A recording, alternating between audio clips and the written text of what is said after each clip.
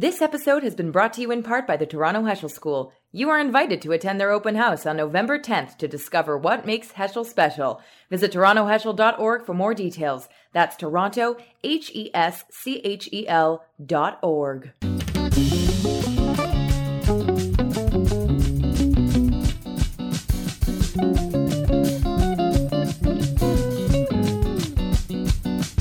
As non-essential travel resumes, we are excited to welcome fully vaccinated, documented non-citizens to the United States at our land and ferry border crossings. That's the sound from the new video by the U.S. Customs and Border Protection Agency with tips for Canadian tourists who want to enter the United States for non-essential travel beginning today. Because after 20 months with the land border to the U.S. closed, fully vaccinated Canadians can drive across the U.S. border or take a ferry. Whether it's to visit your loved ones, or to go cross-border shopping, or to drive your own car or your RV down to your vacation property in Florida or Arizona.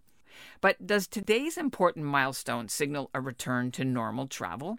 Well, our Jewish Canadian travel experts say probably not until later in 2022, especially because going anywhere means figuring out the confusing and constantly changing entry requirements for popular destinations, especially Israel, and the risks, and if you've got young unvaccinated children, well, that's a whole other obstacle, and the cost of buying insurance if you can get COVID insurance. And then you have to add on the costly tests for COVID that you need from the Canadian government to get home, plus the tests your destination country needs. The biggest complication, for myself who do a lot of groups, is figuring out all these tests and scheduling these tests and the extra cost of the tests. I'm Ellen Bessner, and this is what Jewish Canada sounds like for Monday, November the 8th, 2021. Welcome to the CJN Daily, sponsored by Metropia.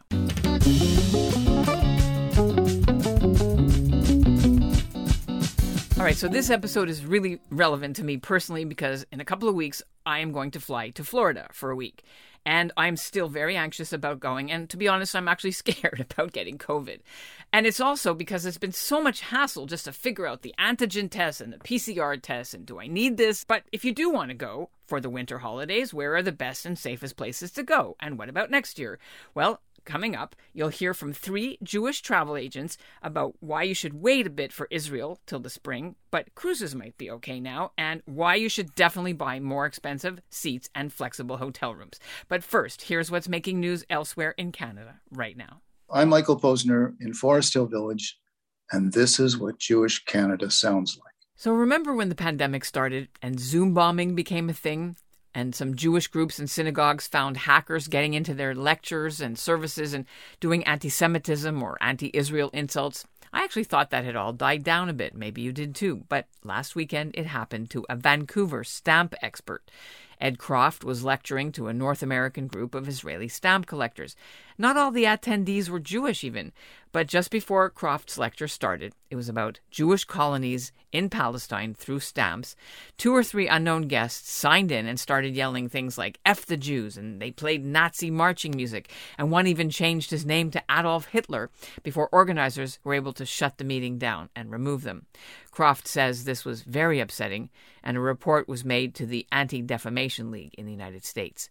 I asked Zoom officials how many cases of anti-Semitic Zoom bombing they've had, but they declined to answer, although they did suggest some ways which organizations could protect themselves in the future to prevent this.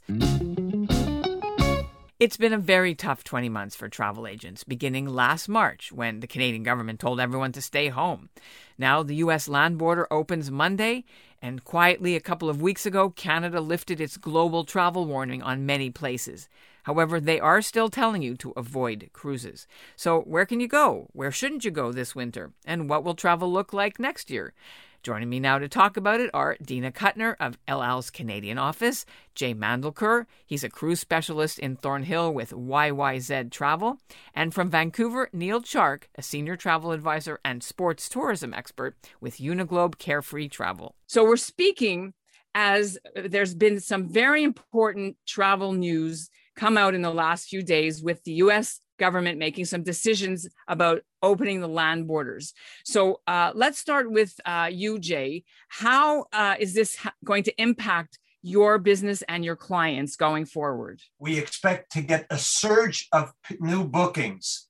Right now, over the past few months, it's been very slowly. Some people have booked wisely, anticipating the opening of the border or planning to fly, in which case they're not affected by any border closures. Neil, from your perspective, how long have you been waiting for this news, and how is it going to impact you and your clients going forward? Well, we've had a steady amount of people going and flying across the border. We don't have the sort of same situation in Ontario or other parts where people are driving across to go down to somewhere warm. I also was wondering, it says that if you're driving across from Canada to the United States, all you need is the proof of vaccination. But if you're coming back, you need the negative PCR test. So I'm wondering if that's if that will change as well. And then, Dina, what about for Israel? Canadians have not been allowed to fly unless you have an Israeli passport or you have a first-degree relative in Israel. You need a special authorization from the government. But on top of that challenge is the vaccines that we've been receiving. And I have not been told whether a mixed vaccine is a problem or not. I don't believe it is. But now it's even the fact that a lot of us were vaccinated in May or June, and those vaccines, the validity is running out. So if people are planning on going, let's say in December, how many of them will need a third shot? And as of right now, Canada is not giving those third shots except to compromised individuals or people in long-term care. So we don't really have an idea of when that green light is going to flash for Canadian travelers, regardless vaccine, boosters. There's so many questions still there, and we're trying to work on our winter schedule, and it's not really obvious as to how open it's going to be when the time comes. It's all about the vaccines at this point. So big question mark for Israel at this time. So, people were very uncertain. I'm talking about snowbirds now. A lot of people said, I don't know if I should go. Florida is still dangerous. What are you hearing from your clients about trips to the sun destinations for like November, December, January? I'm a snowbird myself. Yay. So I'm dying to go, and I will go.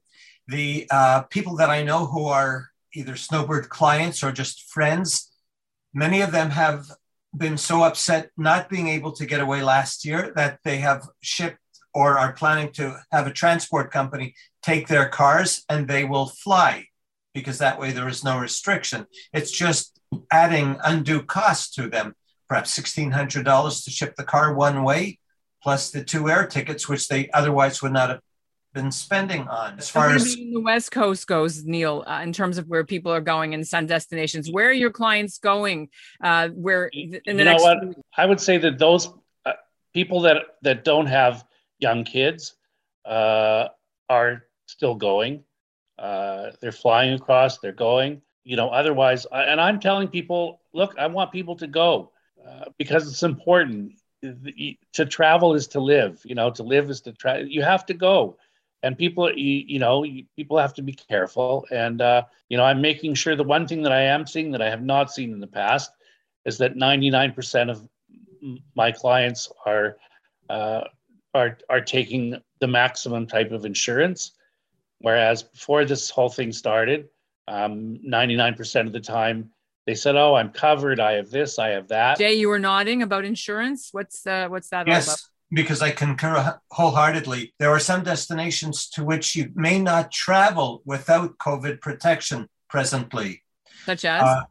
Sunwing, Cuba. Sunwing is providing COVID insurance included in the price of their package. When people are looking at prices for insurance from insurance companies, they may say, "Oh, I'm going to go with company X because it's only $100. It's $20 less than company Y." But what they don't realize is, what are the benefits? How much will that company pay if you have to make a claim? Or more importantly, will they pay, or will they give you a hard time? When you're sick, when you're in an ambulance, it's not the time to have to worry about it. Mm-hmm. So I'd rather people not be schnorovotic and get the insurance as part of their travel plans. Neil, what are you seeing in terms of expense that people are now willing to pay, or you're encouraging them to pay more for, non-refundable for business class? I'm actually finding that more travelers are opting for premium economy or business class tickets.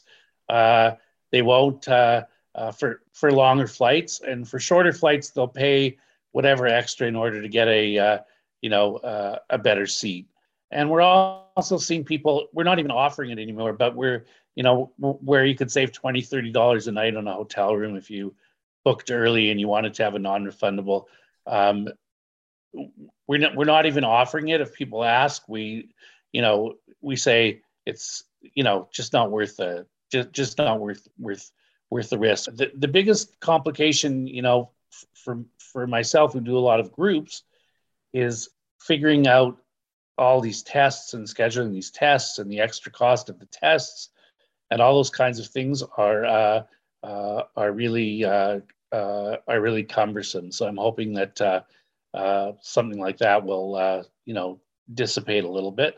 Jay, where should people go if they want to do a vacation this winter, where it's safe? And then what about for 2022? As far as southern destinations are concerned, Caribbean islands and cruises, these are open. These are running at enhanced sanitary protocols so that they are safe. For example, Royal Caribbean announced that 50,000 passengers, only 2 were sick. A lot of Canadians never consider South America, but it's a wonderful destination because A, you don't have that jet lag when going straight south. The time difference might be 1 hour only. Also, in many of the South American countries, our dollar goes much further. Neil, what are you recommending? Well, I'm hoping people will start going more to Hawaii. It's a good destination from here, and I think it's pretty safe. And also, I'm hoping that starting in the spring, more people will start going to Israel. I'm excited about the fact that Israel has with the Abraham Accords, has so many, opportunities now to go to so many other countries, in Morocco or Dubai or other places like that, for people that have been to Israel many times and are looking for a new destination to sort of add on for 3 or 4 days.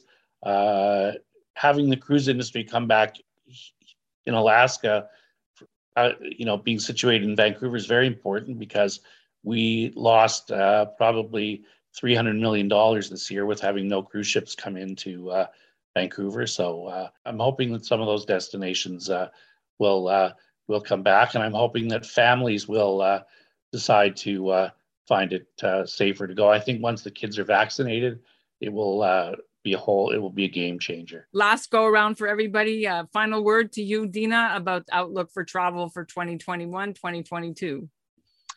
My final words will be just, we're all hanging in. We're all ready to go back to what we had in the past, and that is bringing people to Israel.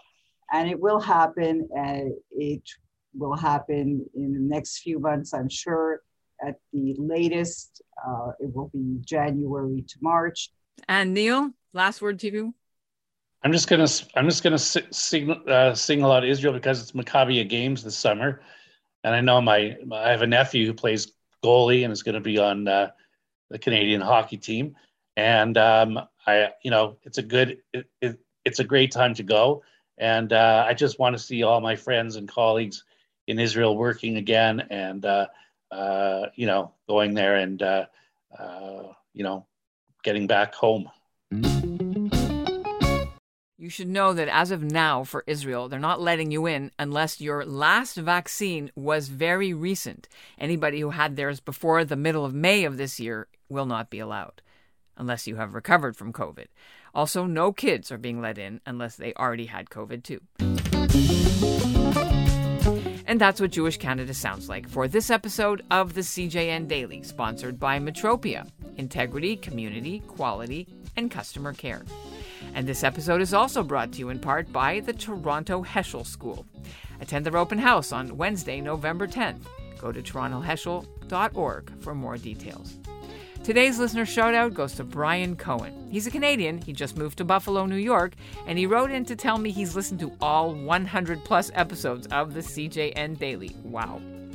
And we'll end the episode today with an update on that young Montreal student, Sam Tenenbaum, who was running the New York City Marathon on Sunday to raise money for needy Holocaust survivors. Well, he finished it in 4 hours and 28 minutes. That is amazing. And he raised double his goal, over $7,500. And this is what it sounded like. Yeah! Let's go, boys! Let's go, Coop! Let's get. How about I give you a medal, man? Please. Here you go. Congratulations, bro. Thank you. The Limoud Toronto Festival takes place on Sunday, November 21st. Limoud features educators, performers, authors, activists, and innovators from around the world. The Limoud Festival of Jewish Learning celebrates creativity, diversity, inclusivity, and discussion. Everyone is welcome. All tickets to Limoud are pay what you can. Learn more at limoud.ca.